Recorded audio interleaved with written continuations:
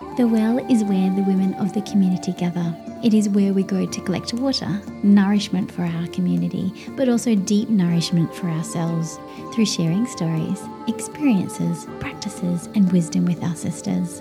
Let this podcast serve as your well, your sense of nourishment, inspiration, and deep connection with your community. I see you, I feel you, and I am you. Together, we are Well Women. Hello and welcome to the We Are Well Women podcast version number 2.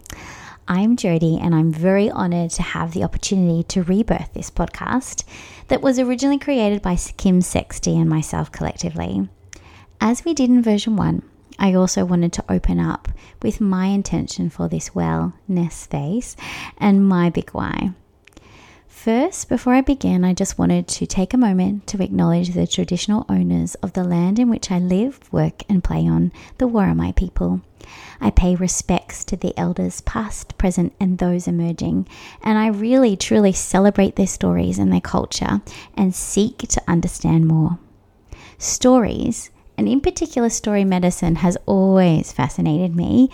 I have had incredible realizations which have led to healing from purely seeing and witnessing myself in other beautiful women, mirror reflections. I felt like I wanted to create a platform where ripples of healing could take place, where simply by a woman sharing her personal story could be a gift of wisdom to many others. A place where women could just show up, meet me in their wholeness, and a space that is unedited and unapologetic. I commit to you listeners that this place will not be a polished podcast, but rather a raw, authentic gathering of women, audio gathering of women sharing from the heart.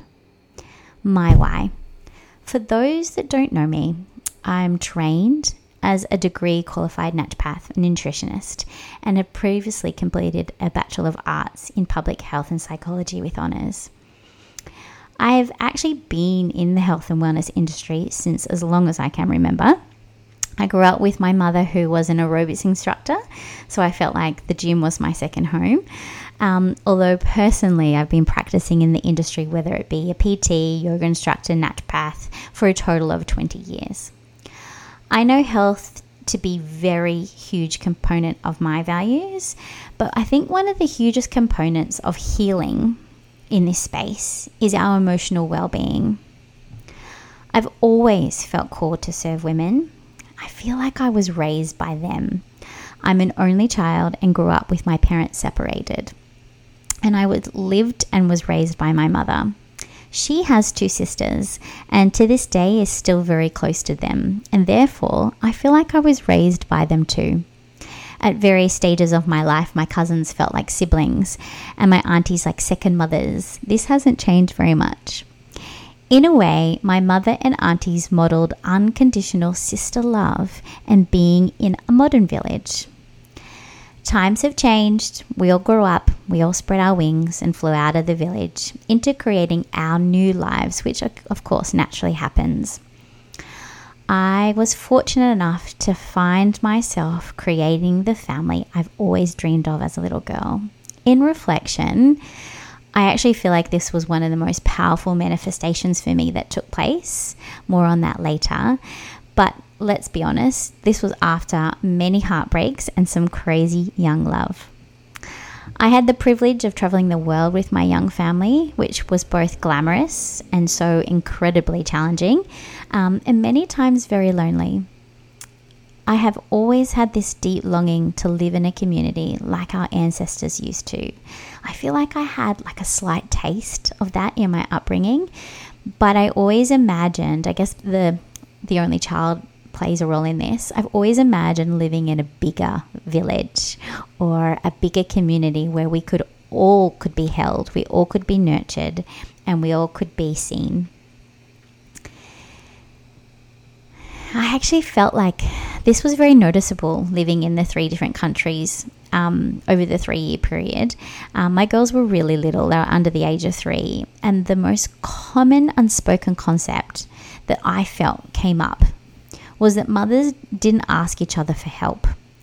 The idea of asking a mother for help, or a woman accepting help with things that were, inverted commas, should have a hold of, lingered with an unspoken lot of stigmas. Insert your own judgment here, but mine was accepting failure. So in order to ask for help meant that I was failing as a mother, a wife, a friend, or all of the identities I placed on myself. And although I was in different countries with different belief systems and ways of living and being, I felt like this was a common thread throughout. Now, years on, I'm home in Australia. I've had glimpses of how living in community with support from not only my family, but my chosen soul sisters actually feels like. Although to get there, which I'm still working on, but to get to where I'm right now has involved a lot of vulnerability, openness, allowing myself to be seen in all of my mess. I like to reframe that as my wholeness. This has taken me time to heal past feminine wounding, letting go of ideas of failure, present stuff in what shows up when we embody a new way of being, and lots of transformation through many different rites of passage, which more on that later. I feel all of this growing would have occurred organically if we did live in a village or community like earlier, like our ancestors used to. And I do believe that it would probably have been fast-tracked given the support and wisdom which would have been given along the way, by aunties, by elders, by wise women all around us.